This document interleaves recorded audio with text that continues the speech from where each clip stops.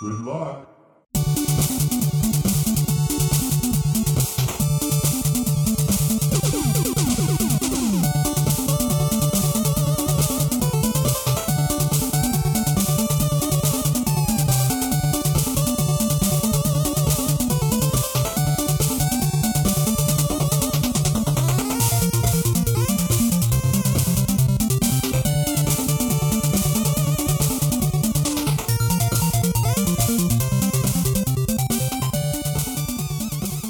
Welcome to the Deep Bass Podcast, where we take a hard look at the element that makes or breaks games, the music. I'm Peter Thomas, and I'm joined by my co-host, Cody Haltom, and we are happy to have you along with us on our journey through Star Fox. What's going on, Cody? Hey, buddy. How are you? I'm good, man. I want to start this off by saying it's about time you showed up, Cody. Have you checked your G diffuser?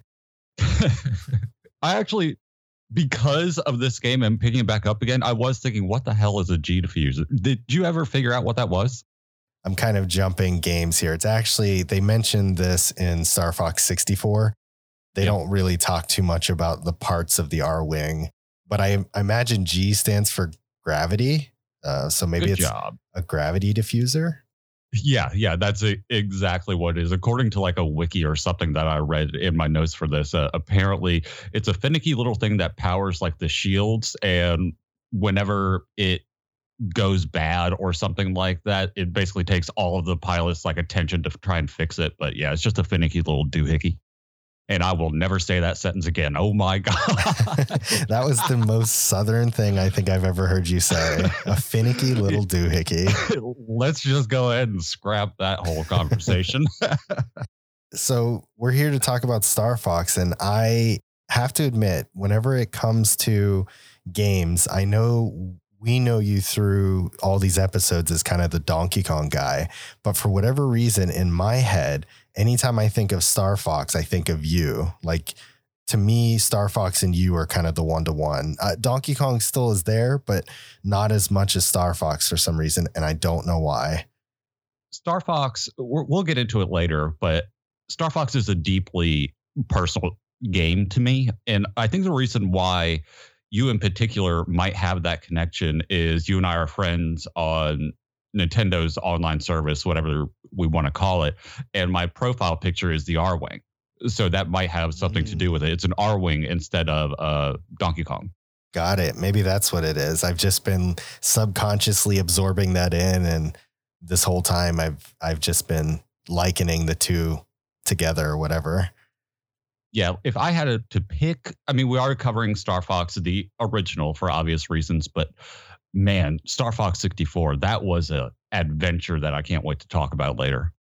Yeah, the Star Fox games in general, I don't think get enough love from Nintendo. And when they do, they don't really do all that well as far as the buzz and the hype around it, right? Everybody talks about Zeldas, everybody's talks about the Metroids and things like that. But Star Fox kind of sits on its own little tier, and there's a niche of us that are just all drooling at the mouth when we see a new game. We're always just waiting for the next one. I think there's a reason for that, though. And this is the kind of conversation you and I like having. I think one of the reasons why, at least for me, is because I'm not going to say that they ruined it, but they changed what the formula of Star Fox was, which they have every right to do. I'm looking at, like Star Fox Adventures and those types of games, which I never owned or played, I don't think. But just the premise and the idea of them, that was not what Star Fox was. Star Fox was this game. It was Star Fox 64, picking which course you're going to take, finding the shortcuts, and going through and killing Andross. So for me, if that's not really what I'm doing, then personally, I don't want to play it. I love Star Fox and Star Fox 64, but I think they just might have tweaked it a bit too much to kind of lose some of its player base. I think you're right.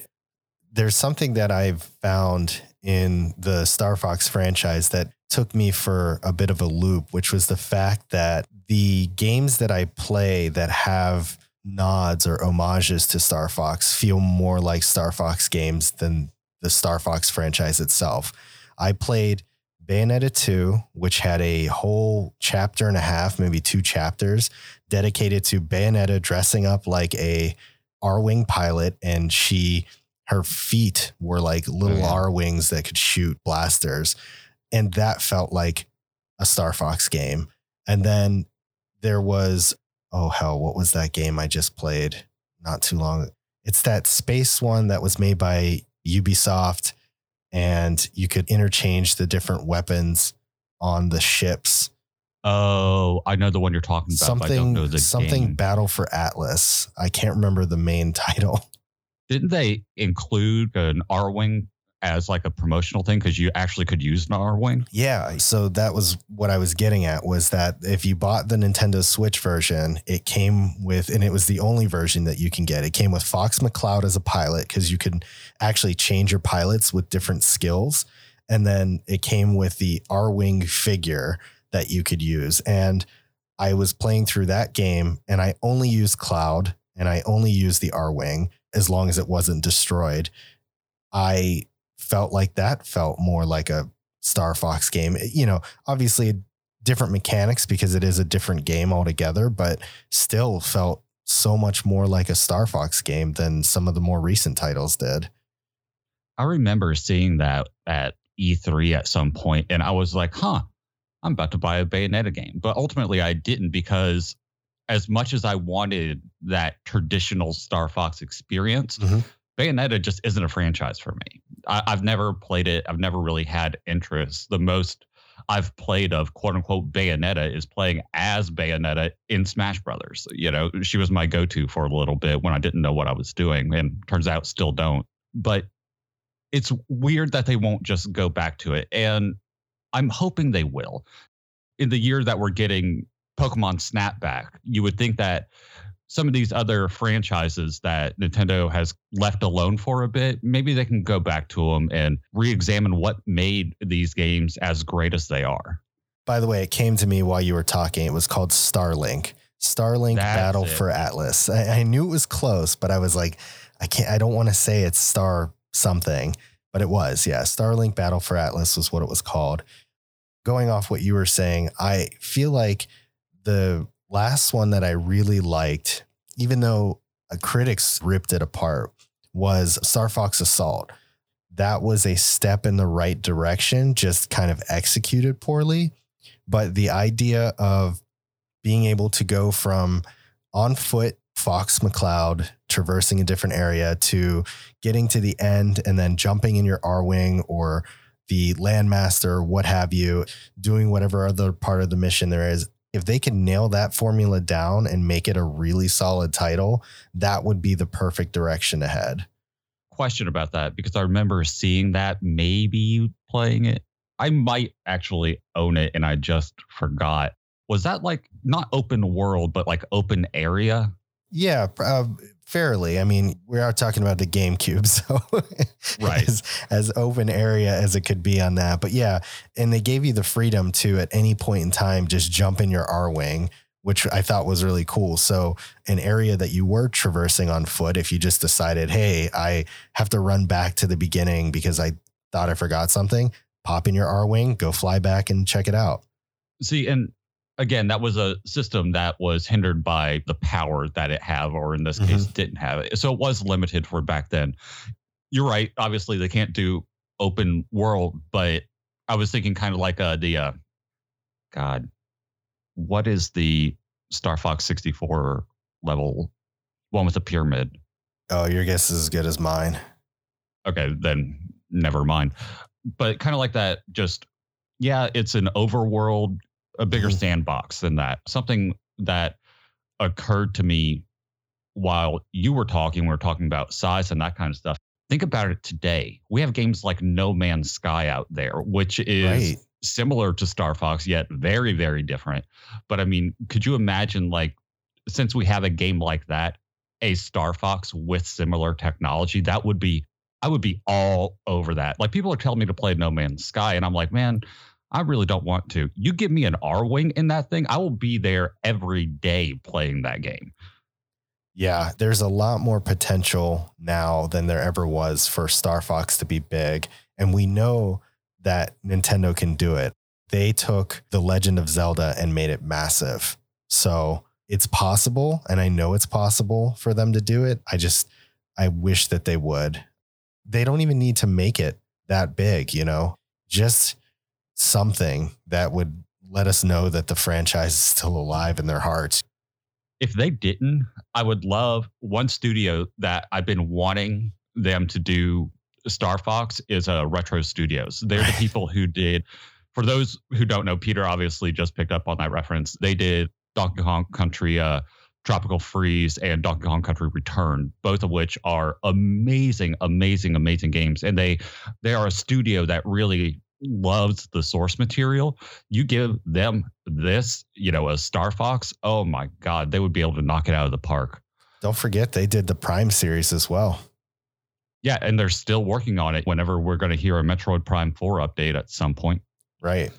Yeah, that's definitely a good studio to pick that up, and I think would do the franchise well. They've touched two of Nintendo's major franchises, and they knocked it out of the park. So there's no doubt in my mind that if they were like, here's Star Fox, make something amazing with it, Retro could definitely do that. Yeah. And earlier, when you were talking about getting out of the Landmaster and that kind of thing, did that feel good? Because when I think of Star Fox, I don't think about Fox running around or anything like that. It did in the sense of that particular game. I think if the environment requires it to be as such, then yes, I think it works. In that particular game, there was a great mix of going on foot and traveling in kind of like an adventure sort of way. And then when you were either going to your next area or fighting like a major boss or something, you jumped in your ship because obviously Fox's blaster is not going to do crap to a 50-ton, war machine. No, obviously not. I was just curious about that because there's a line there where, and this is going to sound like it's a slam against it, but it's honestly not, but where it can almost go to Star Wars in a way where all of a sudden, we're running on these ground missions, then we're up in the big space battles, that kind of stuff. I wouldn't want it to go too much in that direction, but that's just me being an overly critical fan, The funny thing about you saying that is that I actually talk about that a little bit when we get into our tracks. Oh, excellent. All right, cool. Yeah. Let's roll into the history, and then we'll talk a little bit about our personal memories with this game.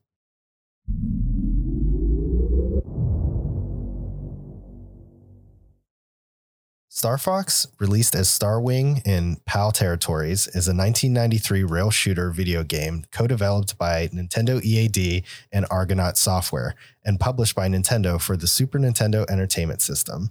The first game in the Star Fox series, Star Fox follows Fox McCloud and the rest of the Star Fox team defending their homeworld of Corneria against the attacking forces of Andross.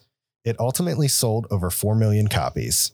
Star Fox was Nintendo's first game to use polygonal graphics. It accomplished this by being the first ever game to use the SuperFX graphics acceleration coprocessor-powered GSU-1. The complex display of three-dimensional models with polygons was still new and uncommon in console video games, and the game received positive reviews upon release. The main game design was done by Shigeru Miyamoto and Katsuya Iguchi. Characters were designed by Takeya Imamura, and the music was composed by Hajime Hirasawa. That is where my history ends, but I found out after beating the game recently that Koji Kondo did have his hands in this as well. He is credited for the sound effects in the game, but I'm sure that he probably had some oversight with the music as well. A lot of interesting and new things here. So first, we should probably talk about the biggest thing, the SuperFX chip, right? Yeah. That's the bread and butter of what makes Star Fox Star Fox. I've seen a lot of interviews and a lot of talk with old members from the Argonaut Software group. And they basically said that, when they were developing this chip, they went as far as to say that this chip was developed for the SNES, in the fact that they basically were trying to say that the SNES was just the box to hold the SuperFX chip. That's how powerful and important it was to what it did for games. Would you agree with something like that? Yeah, I would. I don't know the history of the chip as well as you do. Star Fox is, I want to say, probably one of the, if not the biggest game that actually utilizes that chip.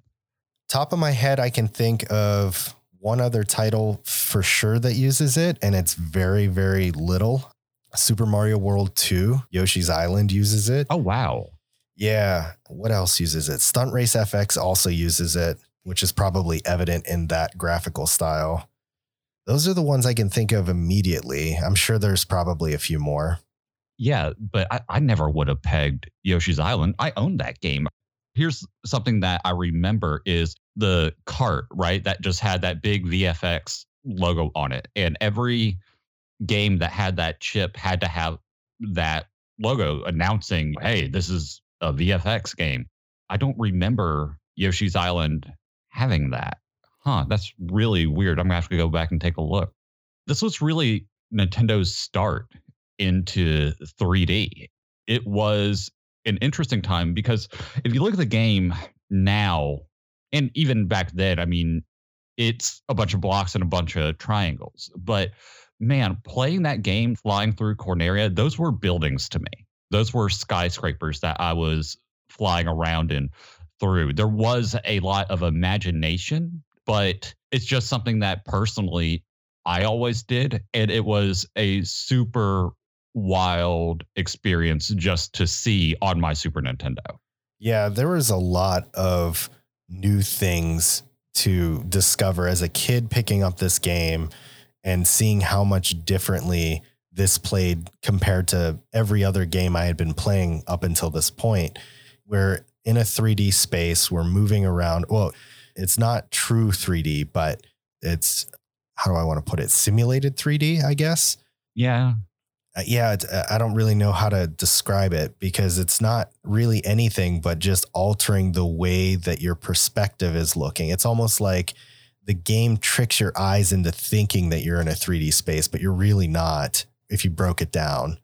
So you've got this game that looks like it's dealing with a lot of 3D, and obviously the shapes and everything are built in 3D. So you see all that, but there was so much detail put into this, from the fact that, you know, when you fly too close to something, it makes that whooshing noise, or the fact that if you bounce your wings off of certain things too much, your wings break off. Things like that were just, it added a lot more realism to really immerse you into the fact that this was an airship. This was you were the pilot of a very delicate aircraft, and doing things like that would cause issues. Yeah, not only would your wing fall off, but then the R wing would be a real pain to fly. You know, your steering went to absolute shit. And as a result, like, so did your shooting because you can't aim as well. I do think that it's only in the 64 version where you can lose both wings, which is kind of a blessing. Me personally, if I lost one wing, I would immediately try to get rid of the other just because it stabilizes it a little bit.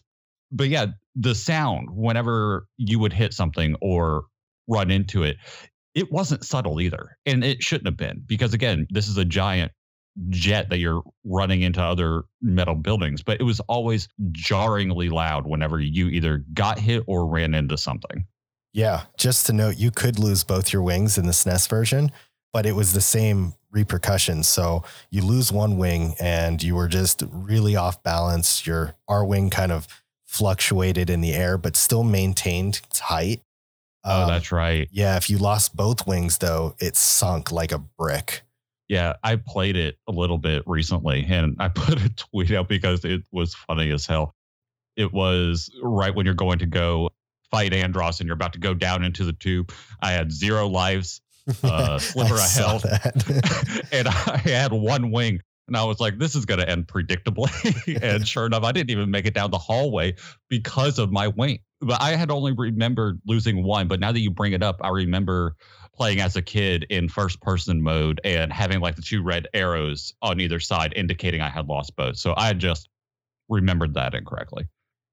So Cody, tell me a little bit about your history with the game. Maybe your history will tell me a little bit more about why I think of you whenever I think of this game. I still think that's so funny because I'm about to tell you a story.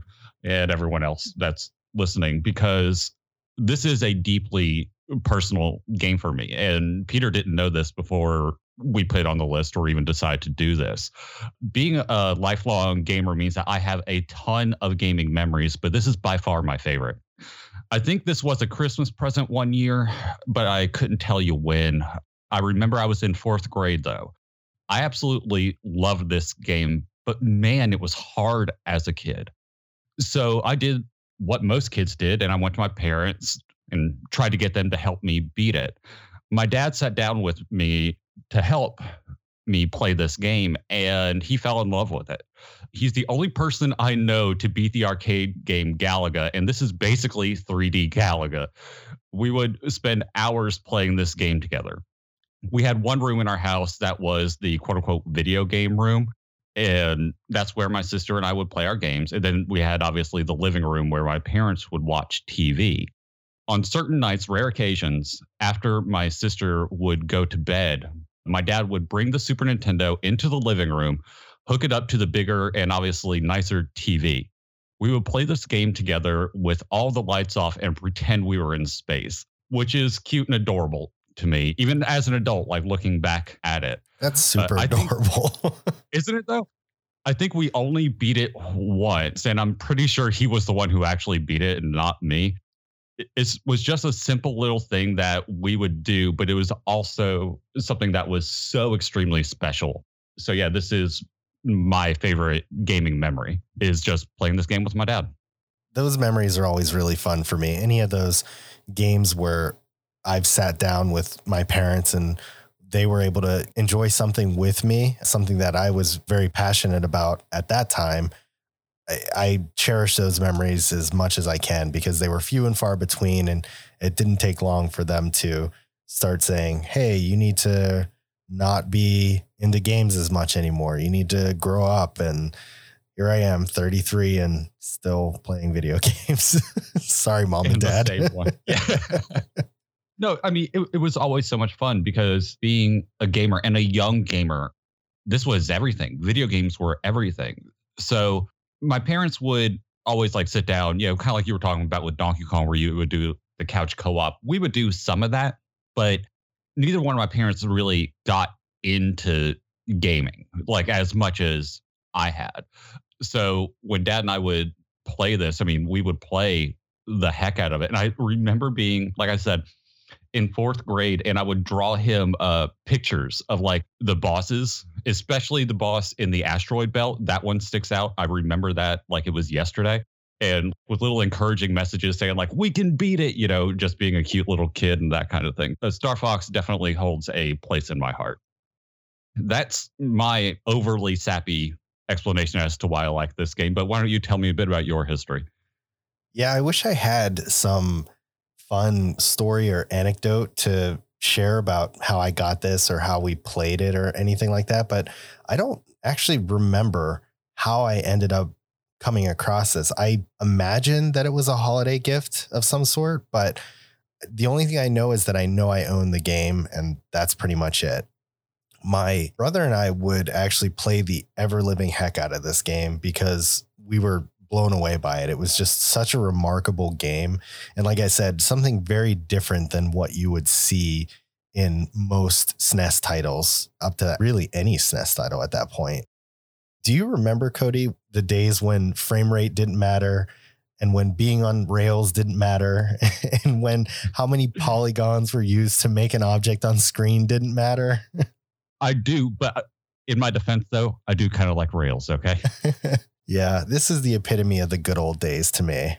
None of that stuff that we hear about today, things that everybody criticizes games for, it just didn't matter. And it didn't matter to me. And I love this game dearly because of it.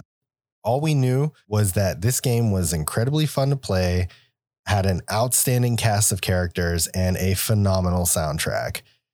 I'm not sure about everybody else who's played this game, but as a kid, I probably took level 1 the most and only touched level 2 and 3 a little bit because they were really difficult. I actually, just between yesterday and today, I'd played through all 3 levels again and found that it was pretty much the same. I was thinking about it, and I do have one little anecdote. A buddy of mine back in the 5th grade, his name was Jason. We used to talk about games all the time, and he told me that when Peppy spoke, all of the characters spoke in like some weird kind of gibberish. It was very strange. But he said that Peppy, whenever you finished a mission, it kind of sounded like he was saying, "Let's play Tiddlywinks." And I've never been able to unhear it since. No way, really? Yeah. So like everybody, checks in at the end of the stage or whatever and tells you how they're doing.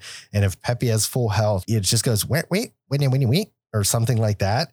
But it sounds like if you listen, and it's a little bit of a stretch now, like I hear it. Oh, yeah. Yeah, I hear it now and it's like, okay, that was probably a stretch, but it does kind of sound like it. Whenever you said that, I was thinking like Peppy has a good bit of dialogue. Grant, everyone who's listening, like it's not English, like a text box does come up. But once you said end of level, I was like, I know that soundbite. And I was like, I can kind of hear it, but I'm going to say it's a stretch. Yeah, I mean, it is. Like, I listen to it now and I'm like, how the hell did we ever come up with that?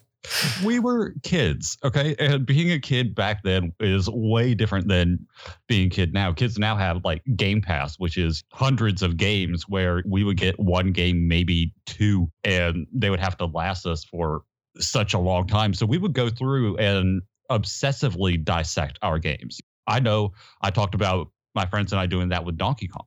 This is just another example of what we would do back then and the conversations we would have about this passion that we love. I'm going to chalk it up to say that it goes back to what you said earlier, is that we had really great imaginations. These giant cubes on this screen had absolutely no details at all. And yet we saw them and we were like, those are buildings for sure. I mean, it's what you had to do, especially like with some of the enemy designs. One of them straight up looks like a kite. I don't know what that thing is. Oh my gosh. I just always called it the kite thing. Yeah, the giant centipede. There's all kinds of weird stuff that flies around space, apparently. Oh, yeah. There's one that we're going to get to later, but we'll talk about that then.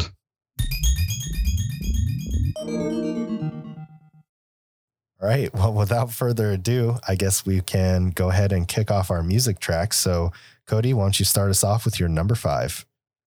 My music list kind of has a theme, but it doesn't really, because it is such a personal game to me. A lot of my memories and the reasons why these tracks are on my list is because I have strong memories with them. So they're not all great tracks, but this is my list. So sorry, everyone, because this one in particular, not the best track. This track is Boss Meteor. This track gives me serious PTSD. This boss was a giant spider-like thing. You had to shoot out all of its legs one by one while it fires lasers and energy beams at you. Once you shot out all of its legs, it would turn into a flying saucer with its legs outstretched and hurl itself at you in retaliation. This boss killed me more than any other in the game, and to this day, I don't know why it was so hard for me as a kid. Despite all of that, I honestly liked the music. This is one of the few boss tracks where I heard it and instantly remembered, oh, that asshole.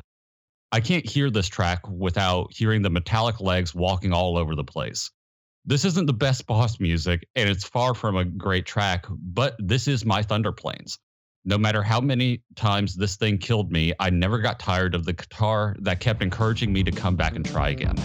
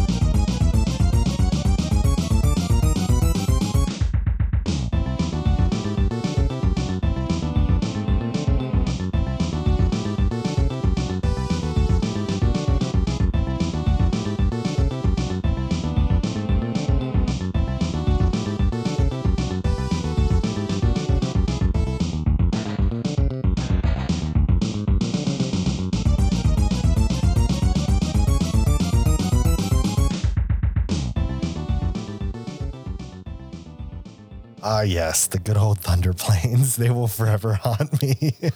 That's like the only way I could defend it or equate it, where it's something that killed me over and over and over again. But it reminded me of what you had said in episode 1, where you never minded the music. A lot of times that music would drive you crazy, and this track just doesn't. The boss does. I hate that guy, but the track, for whatever reason, never really got old, and I don't know why. I can't really defend it other than that. Yeah, when it comes to this soundtrack, or what I should say is when it comes to video game music in general, there's a reason why I crafted the intro to be what it is. Music can make or break a game, and the difference between a good track and a terrible track on a frustrating part of a game could be the reason why somebody just shuts it off and doesn't ever go back to it ever again. Star Fox is very much in that boat. I said it's a phenomenal soundtrack and I stand by that, but there are definitely tracks on here that I personally did not like. The boss themes, unfortunately, were some of those tracks for me. They really didn't do anything for me particularly. I found that I was more focused on trying to stay alive and deal with whatever was going on. So, for example, in this particular boss, not only do those legs outstretch and he starts spinning like a frisbee, he's firing a bunch of stuff at you, and then occasionally will frisbee himself up into your zone and try and just smack you 8 or 10 times with his legs, which can easily be a game over. The track itself is not bad. I just feel like the boss tracks were all kind of muted by the fact that these boss battles themselves were really epic. Outside of the ones that are duplicated, there's a couple of fights that you do no matter which path you take to get to Andros. There are a few that are repeated and you have to beat them the same way. But yeah, I just felt like most of them were very unique and offered a different way to fight them each and every time. Yeah, the bosses were interesting. I mean, they were easy, but they were hard. Like, you always knew what to hit. It was just a matter of being able to hit them or survive them, because I was just playing while I was sitting here waiting for us to talk about this. I was playing Star Fox on my Switch, and I was playing Corneria, level 1, the most basic of all the boss fights. Shoot the thing on the right, shoot the 2 things on the left, and then just blow it up. That thing killed me twice. Mm-hmm. And I'm in my 30s, and I've been playing this game ever since I was a kid. Why? And I'm like, the ship is firing other ships that are just kamikazing into you on top of missiles and lasers and everything else. Some of these were brutal, brutal fights. And something else I wanted to note too about this track, and this is kind of a theme that I noticed about the entire soundtrack itself, is that the ones that don't sound like they belong in Star Fox, they often gave me vibes of something else. So this particular track actually sounds like something that fit more for F-Zero than it did for Star Fox. Did you hear that by any chance? No, I haven't played F-Zero. Oh my God, Cody, what the hell? I'm sorry, man, but no, I haven't played F-Zero. Okay, you know what? We're doing that episode next because that is on the SNES Online and you're going to play that damn game. Oh, wait, it gets better because there's another one we're going to talk about later. Oh boy. Okay. Well, we'll let that one go for now. But whenever I heard it, it was the vibe I got. It kind of sounds like, I don't know if it's like the same instrument set that they used from that sound chip or what it was, but it definitely sounded like it fit more for F-Zero than it did for Star Fox. I'm going to have to pick F-Zero up. I mean, I picked it up and dabbled because it is in the online and it is, I believe, on the SNES Mini. So I dabbled with it, but I wouldn't say I, quote unquote, played it, at least not like we did Star Fox as a kid. The equivalent of like renting it for a weekend and then not playing it again. I'll have to go back and take a look at it. Yeah, I was going to say you should, because F-Zero unfortunately suffers the same fate as Star Fox, where we haven't seen a new title in that for even longer, actually. Yeah, that has been a minute, because that was what, GameCube? Yep. Yeah, and there's been other Star Fox stuff. So you know what, Nintendo, just bring it all back. Bring everything back, and we'll just keep giving you money. I mean, you learned that with Animal Crossing. Just give us what we want, and we'll just hand you money hand over fist. That's right. All right, man. Talk to me about number 5.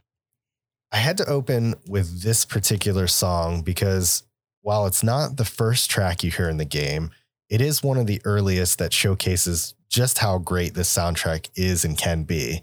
My number 5 is Course Select. As I was sitting here thinking about what makes a track in this sound like it belongs on a space game, and the only thing I could come up with was the brass style instruments mixed with a very specific drum style, which is kind of the snares that sound like they belong in a marching band, coupled with the heavy bass drum hits, with the giant mallets. Even though you don't get to hear this long, if you know exactly where you want to go, or you're just kind of jamming through to get through the stages, it is worth listening through for at least a loop or two, just for how well it's crafted. When I think of a mission briefing or something along those lines for a Space Odyssey or something like that, this is kind of the song that would flood my mind.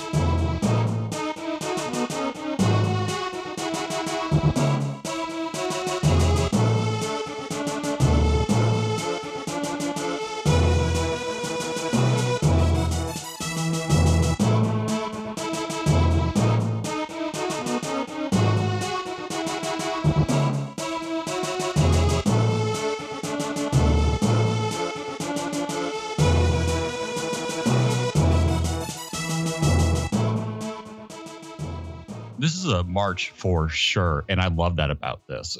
So many of these tracks are almost military tracks, which is very fitting for this game and these characters. You nailed the drums, by the way, so good job on that front, because there is a difference between a normal snare and a marching snare, and this is definitely the latter. So nailed that. I like your mission briefing analogy, and that makes sense because this game is literally our map room. We are just deciding where to go and what we are doing for at least one choice anyway. That's a really, really good pull. And I never thought about this track in that way. Yeah, it does feel like a mission briefing, so to speak. And you kind of do get a little bit of that. So once you picked your stage, whatever the next stage may be, General Pepper comes over and he tells you what you're doing in that path, which kind of adds a little extra to a game that could have just been straight run and gun, so to speak.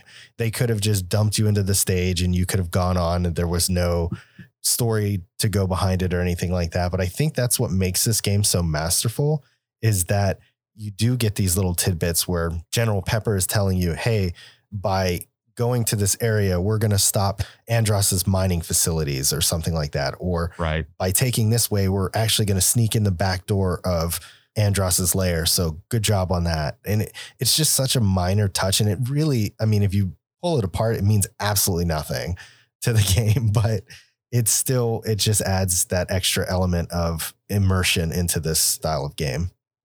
Yeah, I'm not going to say that it adds nothing, but I get what you mean by that, because even now when I play it, I skip that entire section where he's like, our troops are here, and I'm like, I don't care, just put me in the R-wing and let me go. And as a kid, I was largely that way too.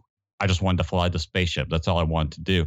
It wasn't until my teens, probably, until I actually got the story of Star Fox and actually understood it and appreciated it, because there's not much story. All the characters in the game say the same thing over and over again, except for General Pepper. He's the only one that ever says anything in regards to a story. So it does add a little bit of lore and some depth to it, but honestly, you can take it out and throw it away. That's not the reason why we're playing the game. We're playing because it's fucking fun.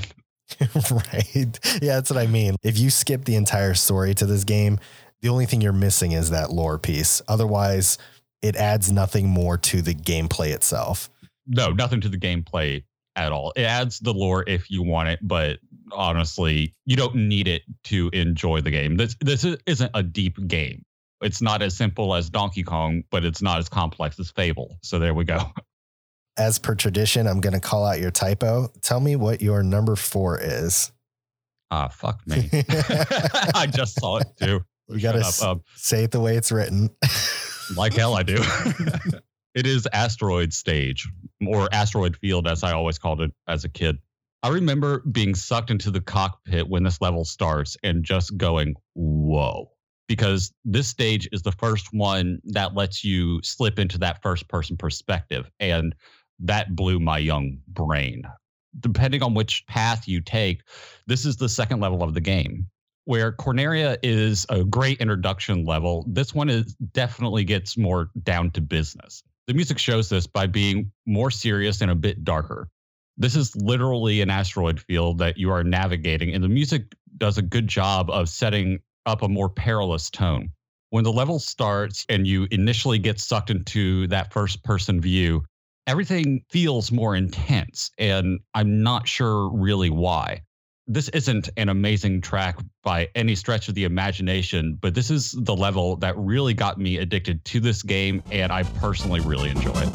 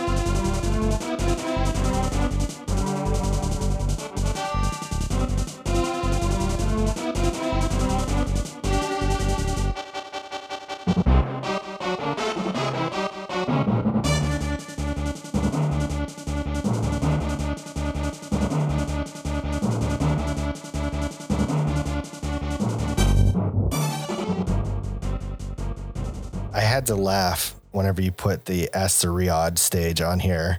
I hate you here. I hate you so much. If I didn't like my track more, I probably would have put this as well, just because of how frequently you have to hit it through. I think levels 1 and 3 both go through this. I can't remember if level 2 does or if it skips right to what mine is, but we both kind of had the same vibe because both of our number 4s are out in the deep space kind of area. And I feel like the deep space tracks in this game are the ones that fit the most with the Star Fox theme of being out in space and dealing with a major villain who's trying to destroy the Star Fox team's home planet of Corneria. These ones were, to me, the ones that were on brand. This particular track actually invokes a very strong sense of adventure for me. And you couple that with the large amounts of objects that are just flying around on screen. And it does give you that tense and perilous tone that you're talking about. The one thing that you forgot to mention outside of things being kind of weird in first person view is how much more accurate you could be now that you didn't have to like shoot underneath the view of your ship and you could actually see where your shots were lining up.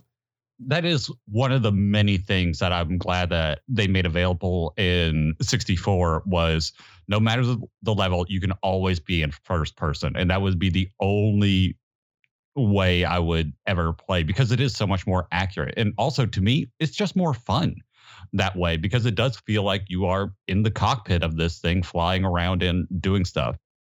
You're right, because whenever I think about Star Fox, I don't think about Corneria. I think about the big space levels.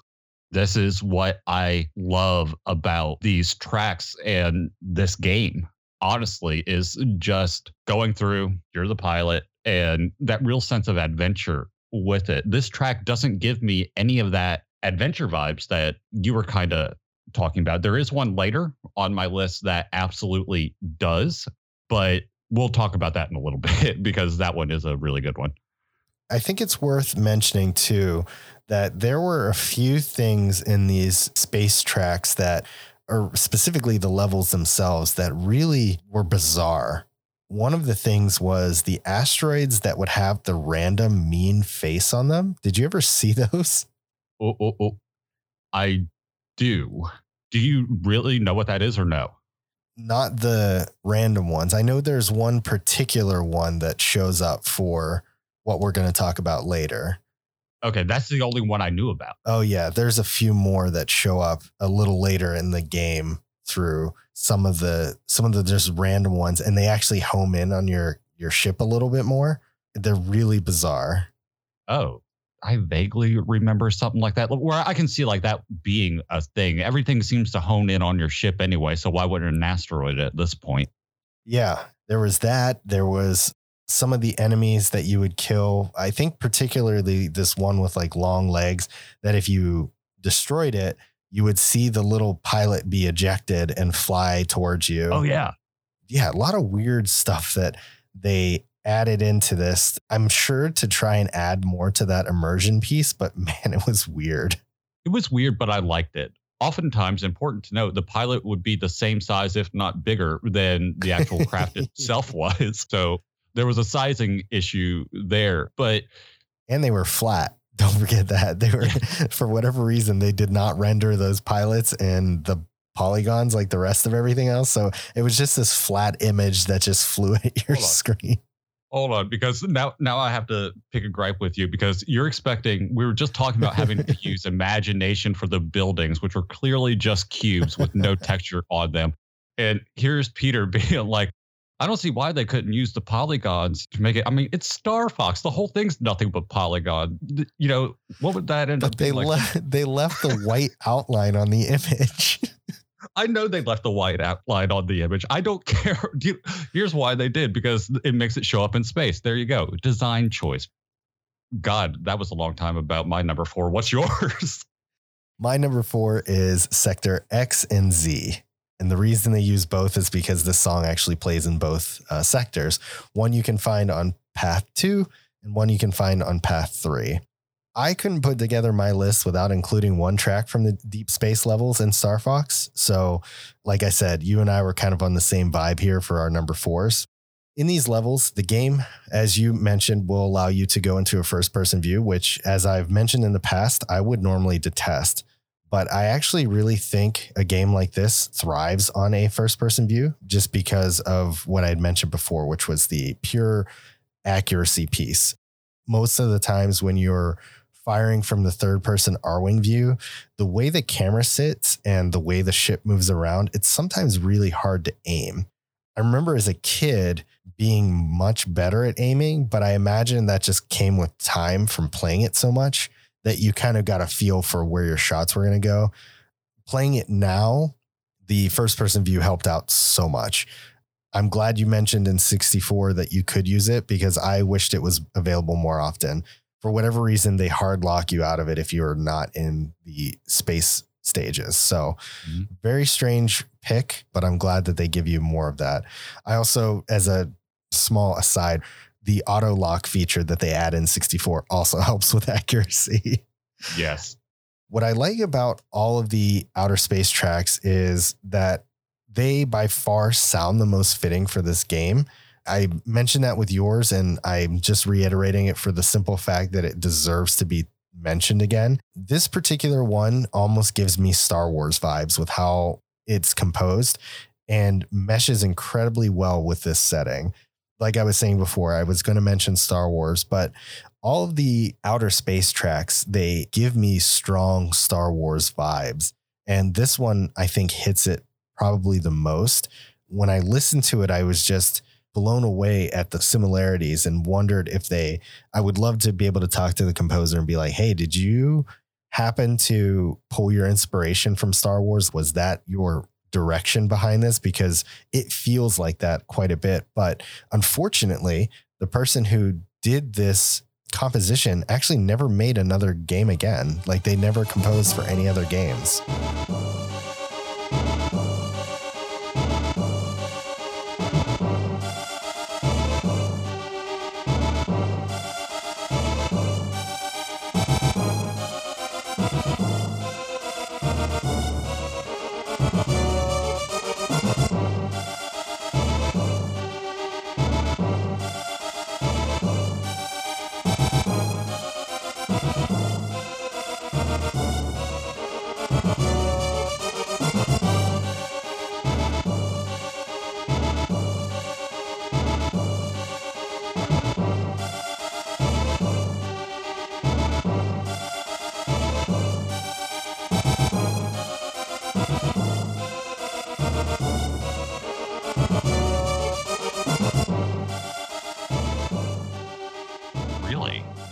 I looked it up and tried to find any other work that this person did, and they have not touched a single game since. Wow. Yep. It's bizarre. It's the first game that we've covered so far where the musician composer has not done any other game works outside of the one that we're talking about. What did they go on to? Like TV or film or something? Or do we even know? I didn't look that far to see where their career led them.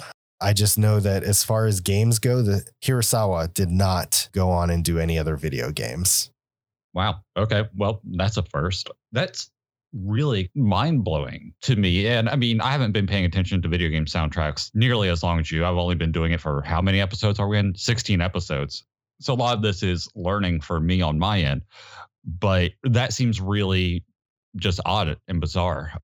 When it comes to your track and these levels, again, the first person is where it's at. It's what we love about these particular levels. The deep space battles were always my kind of favorite levels, just because of that. I can see what you were getting with the Star Wars vibes, although I disagree because I have one that I really, really love more than my number 4 and your number 4 that I think does that a little bit better, but that's just my own opinion, and we'll talk about that later. I rarely played through Sector X or Z. Now, 64, once again, that is a completely different animal where I played through those levels a ton because they are over there as well. But I maybe heard this track twice, maybe 3 times before we listened to the soundtrack. Right. I definitely have played level 2 and level 3 less than I did level 1, but recently I decided to go through all 3 just to make sure that what I was listening to kind of matched the area and everything else. When I take my notes, I like to know exactly where it's at. So that's the only reason why I've got a little more familiarity with it. I just went through it not too long ago. Yeah, and I did too. Obviously, I didn't beat it, but even then, I just did the main line. I did level 1, going through there and doing those where these stages are prevalent, just to kind of refresh what my childhood memory was of this game, putting it into context. Because honestly, based off the way I was playing earlier today and the way I've been playing this game, I don't know if I personally could have gone through and beaten it on some of the harder levels, at least not without a bit of practice. Because once again, as a kid, we were able to kill these things, particularly the bosses, with relative ease, knowing where to aim and that kind of thing. But now some of that muscle memory has really gone away. So I do like this track and I get what you're saying about it. But this is another one of those tracks that I really completely forgot about until we ended up doing this. All right, Cody, let's hear what your number 3 is. My number 3 is Fortuna. I didn't remember this track at all, man. When this track first came on, my only note was, "Hello, Sonic 2, my old friend." This is a groovy track, man. There's no other way to describe it. It's just groovy as hell. This is a misplaced track to me because despite it being so good, it has no business being on a Star Fox soundtrack. Star Fox is a space adventure, and this track just sounds like a party. This sounds like something people could dance to instead of shooting incoming invaders. Having said that, this track is great. It's the bass in this track that actually drives this track for me and gives it that funky feel that I like so much. As out of place as this track feels, I'm so glad it exists because this is a very unique track.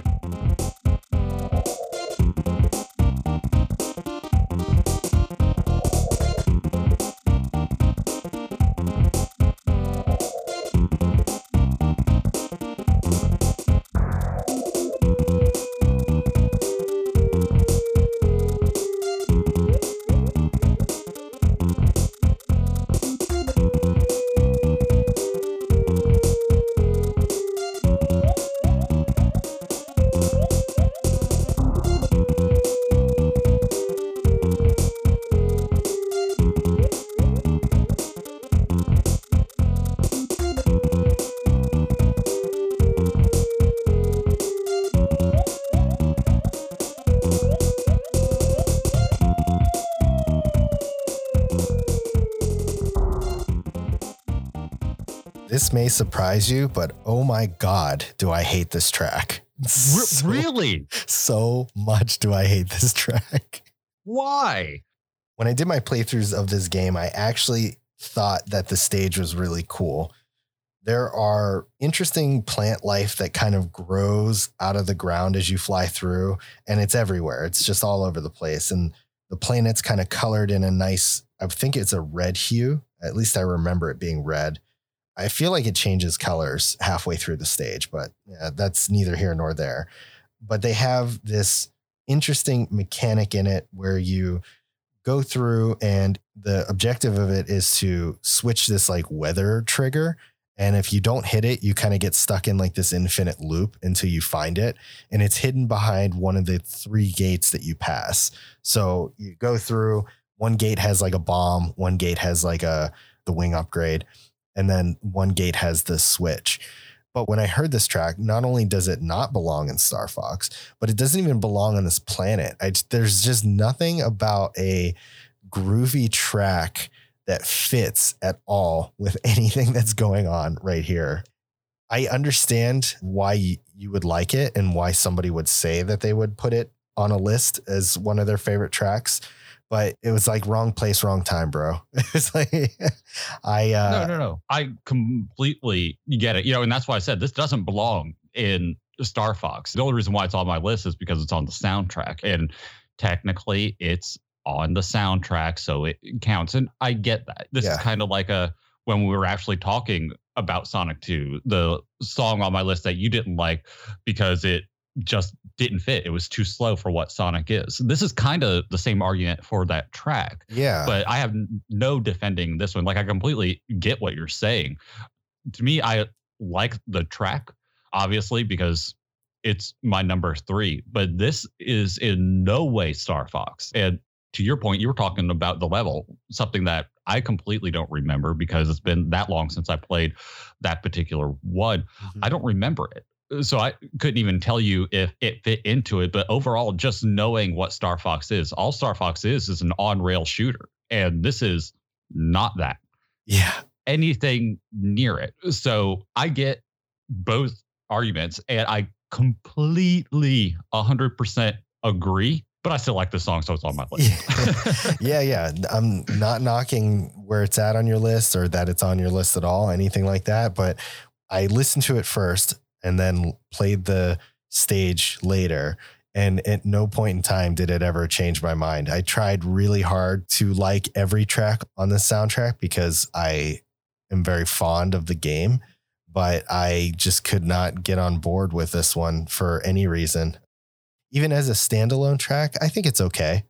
I think it's got a lot of interesting vibes that would come from a sound chip like this. It's something that you wouldn't typically hear. I was trying to rack my brain on a game that it would fit into, and I couldn't come up with one. So it's unique in that regard. I don't think that anything I've heard really matches something like this, but it just didn't jive with me for some reason.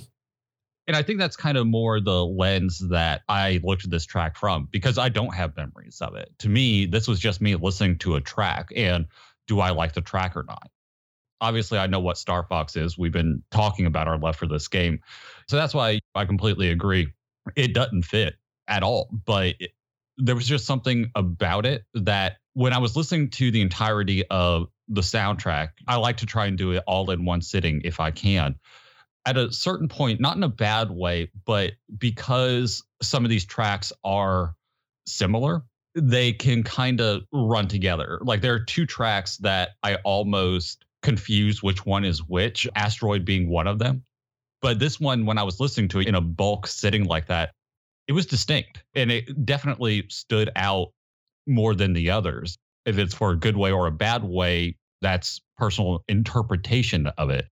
To me, it was kind of like a welcome change almost on the soundtrack itself, but I just liked it. So there we go. This is more of a me style song. And I think we've established that over the course of the episodes that we've done so far.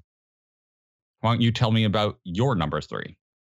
And I am definitely open to gunfire here because my number 3 is the Macbeth stage. My notes for this pretty much line up almost exactly with yours.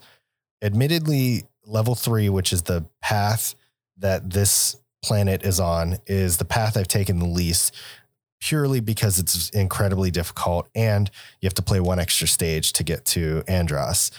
Because of that, I certainly don't have a lot of familiarity with it, except for some of the runs I just did leading up to this episode.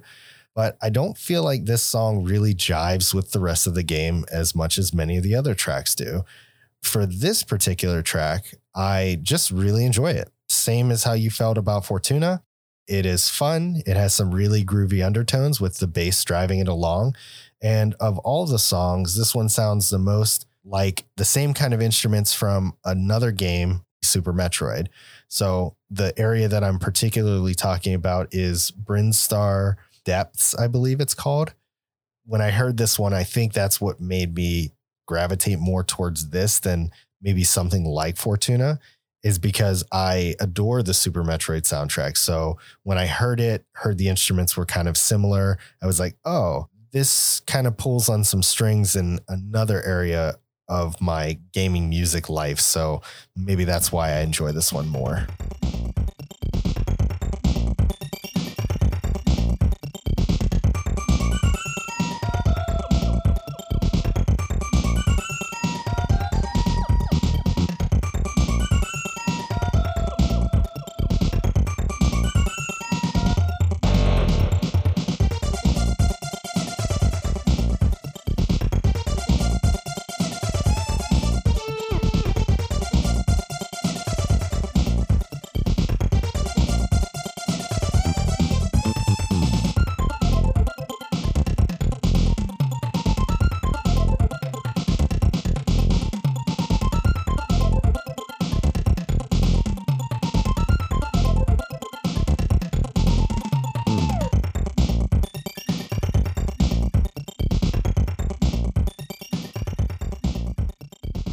Freaking hypocrite. I know. This almost made my list. I bet it did. Made it at number 3. It was so weird because after I got done with my notes and everything, and I had my list and it was finalized and in, I went to go look at your notes to kind of figure out what was underneath there, what was hiding. And I was like, all right, well, it's either going to be Macbeth or Fortuna that he's talking about.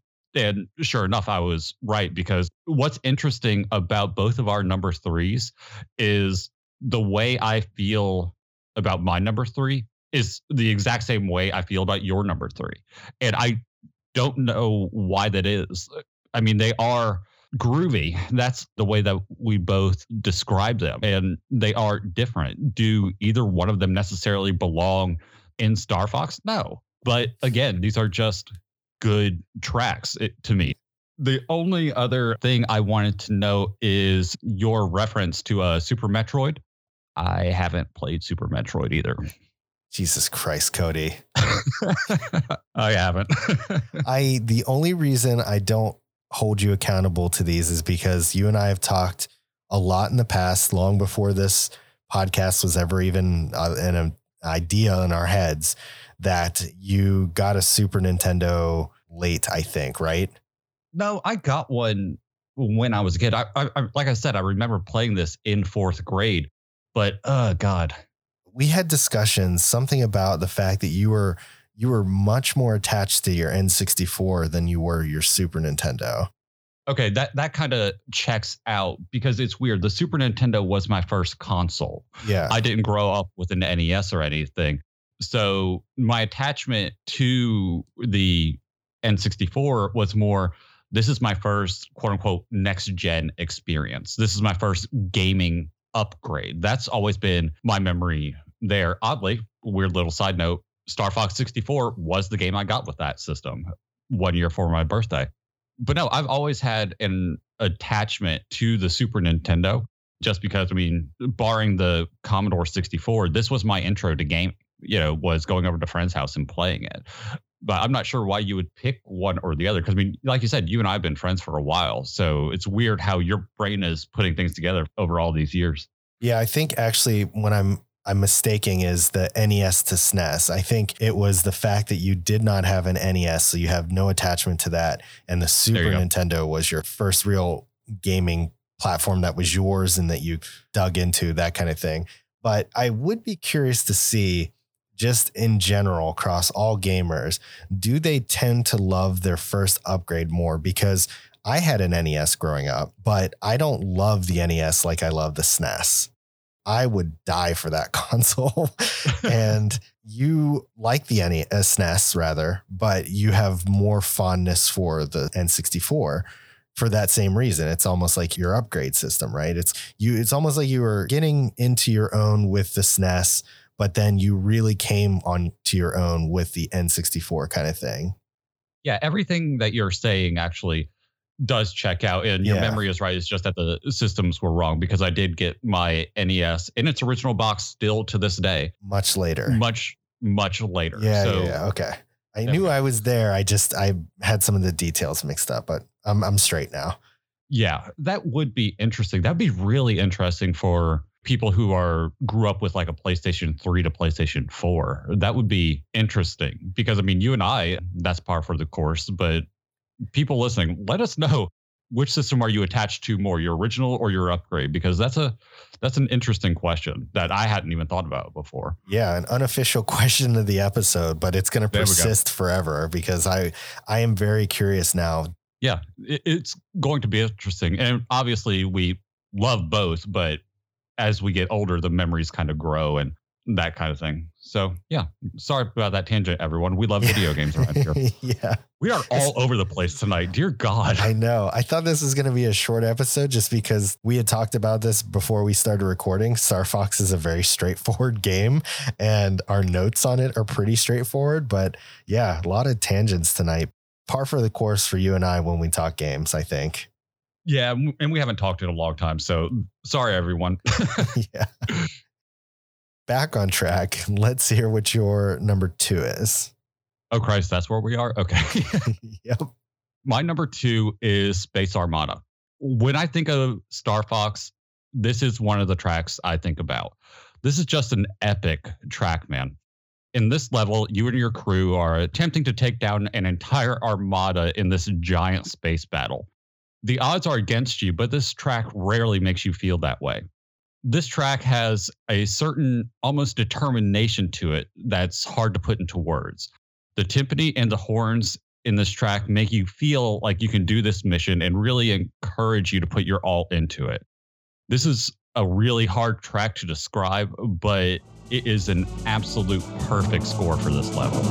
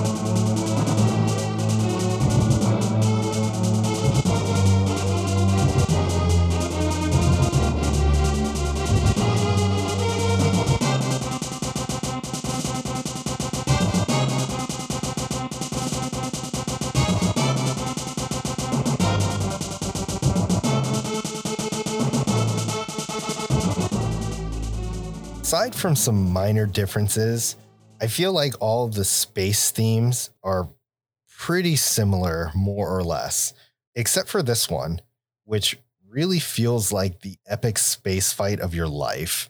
What's interesting about saying that is that this is not like late in the game. The Space Armada is pretty close to the middle of the game, if I remember correctly. I think it's like stage 3 or 4 on the first level. It really does feel like the definition of Star Fox to me.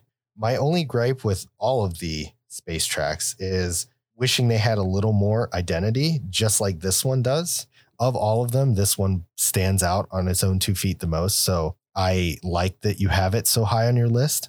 Taking all of that aside and just looking at the stage itself, this was really unique in the fact that this is the first time where, in order to take out the Space Armada, it requires Fox to actually fly inside of these little crafts, which was a really cool little sequence. Again, I go back to Star Wars in this piece because it's like the time whenever what are they? The X-Wings? X-Wings, yes. Yes, the X-Wings have to fly into the little like crevasse of the Death Star in order to like shoot that little thing.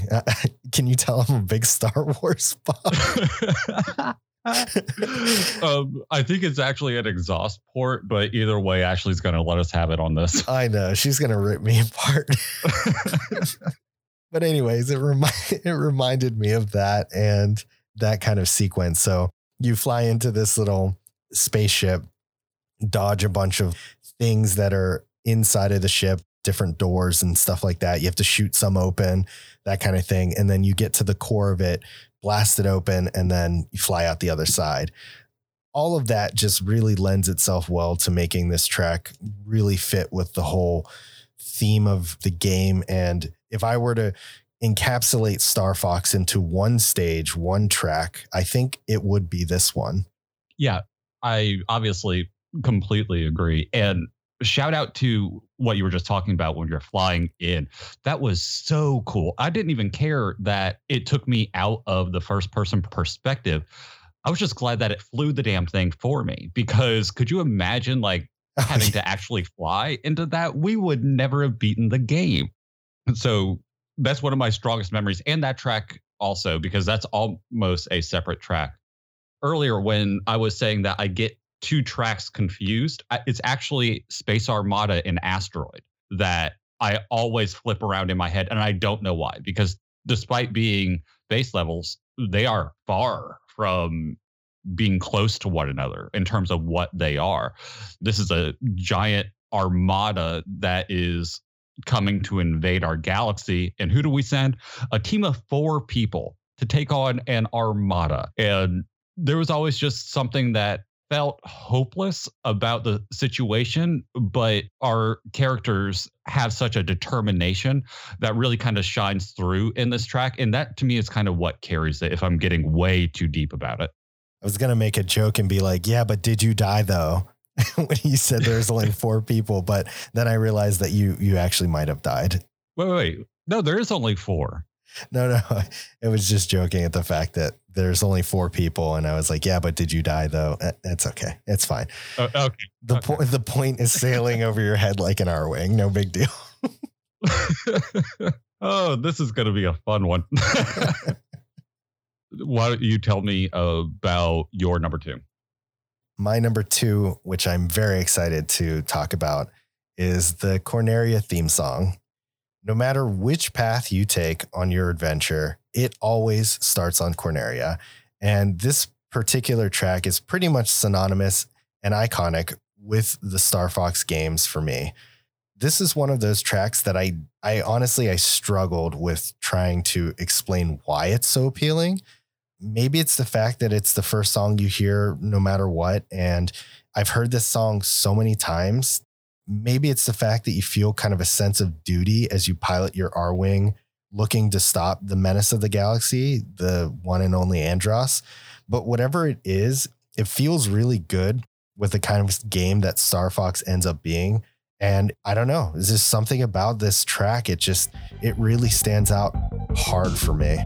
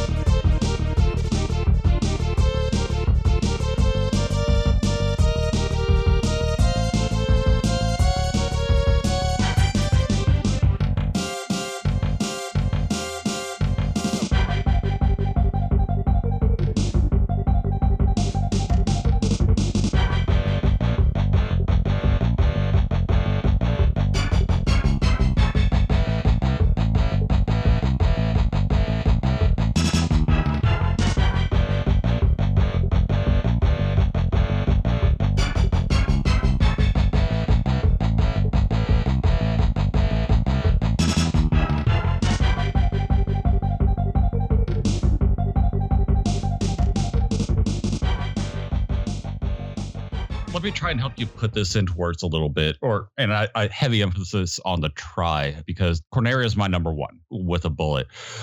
This is the track that all of us heard the most when we were playing this game. This is the first level. This is Corneria. Every time I hear this track, at least for me personally, it takes me back to those nights with my dad. I like how light it starts as you are flying out of the base, and then that guitar comes in. The track is energetic and not too serious. It does a great job of setting the tone for this game. If I didn't know and just listened to this track, I think it'd be for like a Top Gun game or something. I don't know why I make that connection, though, because I've never seen that movie in my life. There's just something that makes this sound like it's an Air Force style track or a military style track. I'm having trouble describing it, but it all has to do with that guitar. Something else I really love about this track is something I don't typically pick up on, which is the bass. The bass plays really well with the guitar and honestly quite awesome.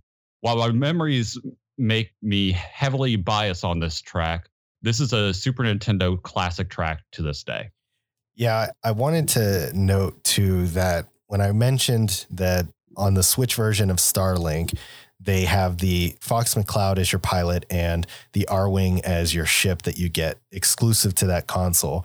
In that game, you have a particular little gauge that fills up that lets you do kind of your special.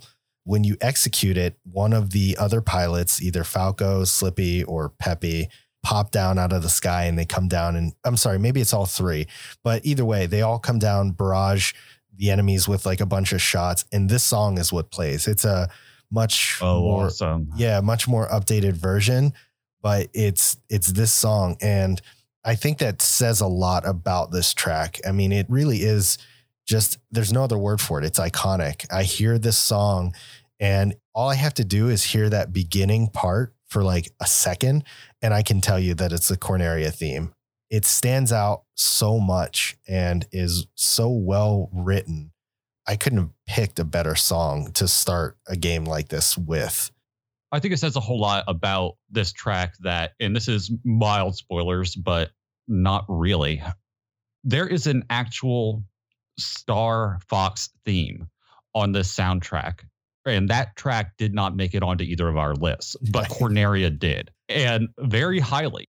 Your number two and my number one. This is just one of the most iconic tracks that we tie to this game. You know, even in Smash, I think this is what plays more than the Star Fox theme. Granted, you can kind of customize that in Ultimate a good bit, but man, there's just something so good to kind of put you in the mood to play an on-rails shooter where you're flying and being a pilot. Yeah, I didn't note any of the instruments specifically. I think it kind of, for me, it kind of all came without saying. But when you mentioned the guitar and bass that kind of work alongside of each other, it really does add so much to this. When I think of space songs or songs about games that deal with outer space, it's one of two things. You either have to have that heavy metal guitar, or you have to have the marching drums that I was talking about before, with the heavy bass drums kind of supporting it. One of those two tracks, I think, fit the bill. And I think that's why I hated Fortuna so much. It didn't have either. Just one more time. One more time. Just dig it right in there. Squeeze it in and twist the knife, right? Yeah, right at the end. I don't mind at all. All right, man. Tell me your number one. My number one is Venom Bass Stage 1. So the Venom Bass is broken out into two parts, and the first part is, I think, by far more superior than the second. Is there really a more fitting song for the last stage of a game full of chaos and more crap to dodge and shoot than you've run into at this point? Much like Corneria always being the start of the game, Venom is always the last stage, no matter which path you take. The Star Fox fandom page states that Venom is a, quote, a harsh place with only decaying remnants of civilization, a cruel planet with conditions intolerable to most life, end quote. Taking out the fact that you're fighting the final boss, Andross here, The music captures the feeling of the moment being very dire, as if everything has led you to this point and you need to get in and out as quickly as possible or you'll risk an untimely death. I cannot emphasize enough when I say that this level is chaotic, I mean it. There is so much crap going on throughout this stage that I don't think I've made it to Andros with more than a quarter of my health because it's that bad.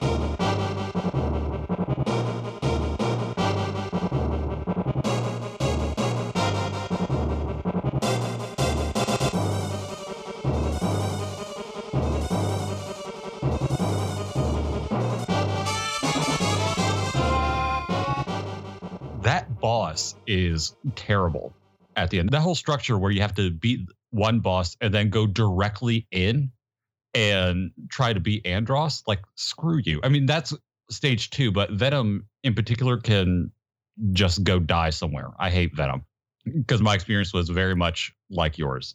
Yeah, it's a very long stage. I think it's the longest because there's no checkpoints in between. Like if you die, you have to start all the way back at the last checkpoint that you hit, which is the middle of the first part of the stage. That's a long time to go without any health. No health and no upgrades either. So if you're like me and you get super damaged, you are screwed. Yep. I mean, there are a couple of items like in the tunnel on the way down to Andros, but shoot, I died before I reached them. It's insanely difficult, this track. Or this level, not track. I'm dumb. I never in a million years would have put this on your list, especially at number 1. And I don't know why. I mean, I like this track. It's not on my list, but I like this track. But I just didn't peg this for you in particular. This is a very dire track for your most part. And I do agree with you. But there is something different that I took away from it, which is the trumpet. Which to me, the trumpet was always us. This was always Fox. The trumpet kind of makes it feel a bit more upbeat and gives it a little bit more hope instead of the direness, which is all the other instruments that are in this track. One of my notes here is that this is probably one of the darker tracks and obviously one of the longest tracks on the soundtrack, just because it is. I mean, I understand that stage 1 and stage 2, but they are similar. I think it fits the overall essence of Star Fox more than the Star Fox theme does. Yeah, I think that's true about almost any song on our list. I mean, not Meteor, like not the boss of Meteor, but or Fortuna. I'll give you that. Or Macbeth. Or Macbeth. Any of the other ones on our list that we haven't said already that don't belong in Star Fox. I mean, they're all better, quote unquote, Star Fox tracks than the theme, which I think really, if you think about it, says something about the quality of the soundtrack as a whole, because you and I, one of us will put a OG theme on our list whenever we're doing these. It's like almost inevitable. It's either going to be me or it's going to be you. The fact that one didn't make this list, and we have Venom and Corneria as our number 1s, that says everything that you need to know about this soundtrack. Yeah, it absolutely does.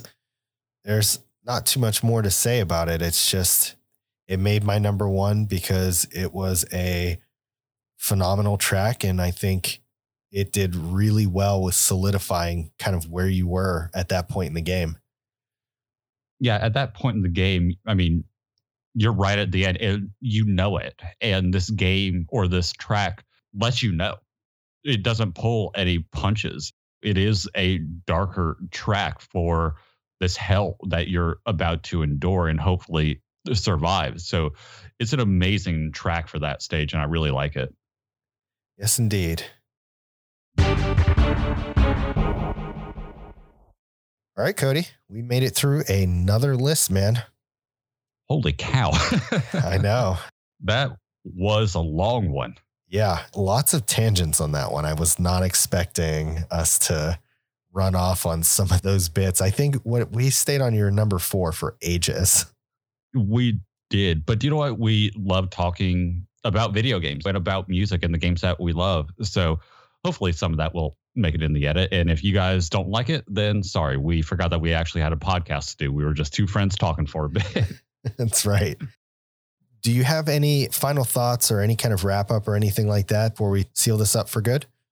Yeah, I did. There are 2 tracks that I almost put on the list, but I couldn't in good conscience because they are 2 levels that until the other day doing research, I didn't know existed, which is Black Hole and what is it? Out of This Dimension or Out of This Universe? It's one or the other. Yeah, Out of This Dimension.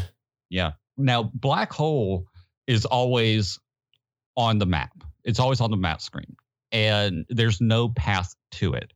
I assumed kind of as a kid that it was an actual level, but I never figured out how to actually get to it. So in my head, it always just was on the map for no reason. And then Out of This Dimension is a completely separate level that's not on the map. And it's a secret level with a weird ass boss that we'll probably talk about here in a second. But I had never heard those tracks before. And I almost put them on my list just so we could talk about them. But then I'm like, oh, wait, we have a wrap it up section where we can talk about this.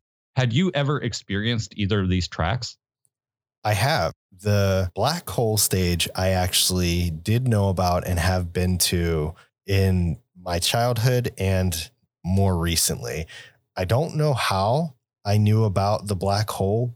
I imagine it was just because of the fact that I had played level 1 so much that you were bound to run it. It's like statistically you're going to run into it at some point. To get to the Black Hole stage, you had to shoot 3 golden meteors that existed that were lined up with a bunch of gray ones and then fly through that spot in order to activate it. And then once you've done that for 3 of them, there would be a meteor with a face on it. And I know I talked about the meteors with the face before, but this one's different. This is in this area, you'd never see a meteor with a face ever. Whereas later in the game, they throw them in as actual enemies that are like the other meteors, but kind of home in on you a little bit. So if you destroy this meteor, it opens up a black hole rift that you fly through, and then you end up in this very trippy stage. It ends up being a shortcut, and it's the only time in the game where you can jump paths. So if you started off on level 1, get to the black hole, beat the black hole, then it actually drops you off on sector Z of level 2. And like you said, you see it on the map, so you're always very curious about, hey, how do you end up getting there? But the Out of This Dimension world, I had never gotten to up until this morning, actually. I was doing some research on the game and looking at the different levels and things like that. And I saw this hyperlink that lets you click on Out of This Dimension. I'm like, what is this? So when I dug it up and saw that it was like this whole area that I didn't even know existed in the game, and people actually consider it the quote unquote alternate ending to Star Fox, I had to go see it. I'm like, I can't love this game as much as I do and have like a whole part of it I've never touched before. Man, was it weird. Yeah, I saw the video and I was trying to explain these 2 tracks and how to get to them to my dad. He was like, there's no way in hell we ever would have found that if we were looking for it. And I was like, I know. I can kind of see kind of like you accidentally stumbling across the black hole. But what you have to do in order to get to Out of This Dimension, nobody could find that. I guarantee nobody listening to this ever found that on their own because it is so weird and specific. And I remember I haven't gotten there, but the level itself if I can remember correctly from this video, is a bunch of paper and a bunch of paper airplanes that don't shoot you or anything. It's just kind of crap for you to kill. And then the boss is a giant slot machine where a track plays, and part of it is when the Saints go marching in. Yeah. Why? I have no clue. It is the most bizarre and trippy Easter egg, if you can call it that I have ever seen in my life. Just to reference, in case you are interested in looking and don't feel like searching for a video, the only way to get to out of this dimension is by taking level 3 and getting to 3-2, which is the asteroid field. And in this part of the asteroid field, there are huge meteors. Mm-hmm. And the reason Cody is saying that you wouldn't find this by accident is because when you shoot the first meteor, it makes the little like pink noise that makes it know that it's an indestructible object, right? But the second meteor is not. So if you shoot it enough, even though it's making that noise that it cannot, it spawns this weird creature that starts flying about with like an egg that flies out and hatches it. It's the strangest thing, just so weird. And then when you see this creature, you're not supposed to shoot it. You're supposed to run into it. And that's what takes you into this like trippy world. The only way to beat the slot machine is to get the jackpot. So 777s. And I can tell you that I spent about 20 minutes trying to do it and could not do it. So I have a save state right now where I'm going to try it again and see if I can get to the end, but I have no idea. I have no clue what happens once you actually beat it and get the jackpot. But yeah, that's how you win. I do. And you are in for a trip. Oh boy. Basically. Lots of 3D font is what I'll tell you. But yeah, I was floored. I was like, I'm in my 30s and I just found out something brand new about one of my favorite games, new levels that I had never played. Granted, they're throwaway levels. The black hole doesn't even have a boss like all the others do traditionally. But yeah, that was just something that I think we had to talk about this. It was worthwhile because I know your reaction was very similar to mine. You know, when we were listening to the soundtrack as we went through, we're going through and there's all these tracks. And yeah, I mean, we do have Macbeth and Fortuna that are a little bit odd, but they're still in the realm of how this sounds musically. But these tracks, I'll probably throw one in here just to let you hear exactly how wild they are. Like they are so off base for this game that it's not even like, well, I don't even know how you want to call it. It's not even like it's music. Yeah. Really. Like all this stuff is everything that we picked, even Fortuna and Macbeth, they're actually composed tracks. And I know these other ones are too, but they just sound so sloppy. Yeah. And I think part of that is because of kind of the dimension that they're in is kind of supposed to be that way. But these are the only two levels for it. And it just, they don't fit with the soundtrack at all.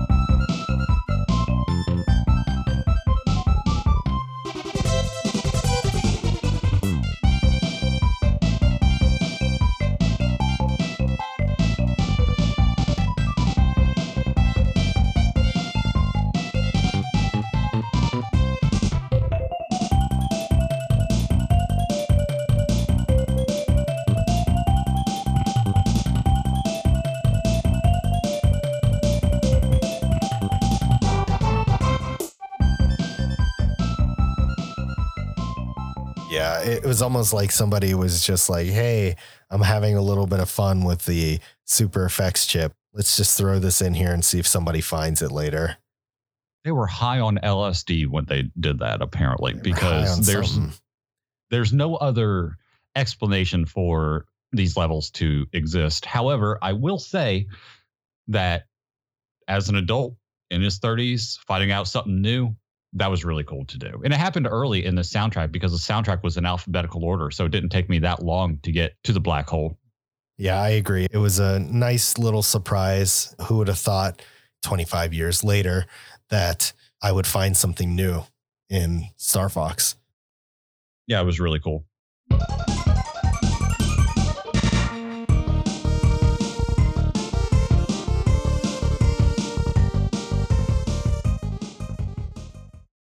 All right. Well, we're going to finish up. We do actually have a question of the episode this time around. It's a super simple one. I didn't want to go too ham. I thought about doing one about the bosses, but decided to keep it a little more straightforward this time around. But our question this episode is, who was your favorite pilot? Not Peppy. Not Peppy. And not Peppy. And then it's hard for me to pick between Falco and Slippy because they're polar opposites of each other. Mm-hmm. Falco is this ace pilot who gets mad when you need help, but then Slippy is the annoying little guy who always needs help. I'll go with Slippy. My initial gut reaction is Fox, right? And I know that seems like a throwaway pick, but I like the kind of leadership that they give him. Even somebody like Falco, who is kind of a dick throughout the entire game, in any regard, he's always just angry for some reason. It doesn't seem to ever phase Fox. That kind of attitude persists throughout all of the games. The reason I have a hard time with it is because my gut reaction is actually Peppy, but that's because there's bias there. I really love watching him go throughout the different games. So as I guess a small spoiler, not all the pilots are always persistent throughout each of the games. I believe actually Slippy ends up going off to do his own thing in like communications or something like that. Or maybe it's Peppy who does, I forget. But Peppy, he grows old with the team and you start seeing him age throughout the different games and stuff. So I really love the fact that it shows him kind of being there through all of it. But if I'm talking strictly Star Fox, I do love Fox. I think that his role and the way that he talks in the game is just, it's awesome. Okay. I didn't think about Fox because I am Fox. Does that make sense? You are Fox McCloud. So I just assumed the others. So that's why I went Slippy. Of course, it's going to be Fox if I can pick Fox. I mean, he is a pilot. I know. So amending that slightly, I'll tell you the reason why I didn't pick Peppy is, and this is going to be weird and it gets into lore and future episodes and that kind of stuff when we eventually cover some of the other Star Fox games. But the reason why I said no was because he's more of the father figure to Fox in a lot of ways, a surrogate father figure. At least that's kind of the vibe I got from him, which I really respect and I like relationships like that. I mean, I love Uncharted and that's all that game is for the most part, story-wise. The reason why I respect that about the character, but then when, spoilers, Fox's dad comes back or we see him again, that whole thing felt odd because he never really came back. I don't know if that was a ghost or what. That was something in Star Fox 64, wasn't it? I think so, yeah. Yeah. So that just kind of threw that whole dynamic off because I wasn't really sure what happened. So that was just like a me personally thing. I'm assuming that Fox's dad is still dead. But anyways, that I just couldn't pick Peppy, but I did respect who the character was. I think it's really saying something about these characters that as little dialogue as they actually have, and most of it's asking for help, that we actually care and know so much about them. Mind your own business, Fox. No, I think that's cool. So if you want to answer the question of the episode, you can, of course, do it on Twitter. You can tweet us at Deep Base Podcast, and we'll be happy to engage with you and talk with you about your favorite pilot. If you want, we have a brand new Discord, which has actually been hopping a little bit. We've got quite a few people in there that are chatting away about the episodes and things like that. And we'd love to have you and talk about them as well. You can find that Discord at discord.deepbasepodcast.com. Just click on it. And if you already have a Discord account, it should link you right in. I think it's it. I don't think I have any other touch-up stuff. Anything from you? Yeah, just shout out to everyone in Discord who clearly like my picks better than Peter's. You guys are the real homies, and I appreciate it. Honest to God, man, I'm getting hammered in there. What the hell? I don't think really anybody has agreed with any of my picks. And you know what? That's fine. I'm going to sit on my island and listen to my music all by myself. You do that. Population 1. Meanwhile, I'll have friends. Oh, wait, I don't like people. This isn't working out well. All right. And on that happy note, we're going to go ahead and head up out of here. Thank you guys, as always, for listening. Thanks to everybody who did join the Discord early and have been joining in. Please be sure to, if you're listening to this and are not part of the Discord, please join us. We love talking about this stuff. You can go there, submit some questions, give us suggestions, anything like that. There's a bunch of different things to do. Just stop on by, say hey, let us know what you think. And also, super quick shout out to the reviews that are coming in on iTunes. That is also super helpful. Yeah. So if you have time and you like the podcast and are listening on iTunes, please be sure to write us a review. Let everybody else know. That's the only way that iTunes will actually rank us. Otherwise, we're not doing anything for Apple, so they don't give a shit about us. So it's mutual. Yeah, pretty much. And that's it. We are heading out of here for now. We will see you again in 2 weeks. Thank you for listening, and we'll catch you next time. Bye, guys.